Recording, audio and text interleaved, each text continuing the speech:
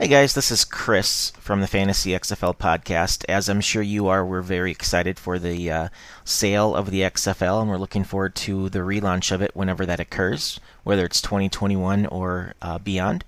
And we're just getting busy preparing for that, and we're migrating our podcast over to a new host.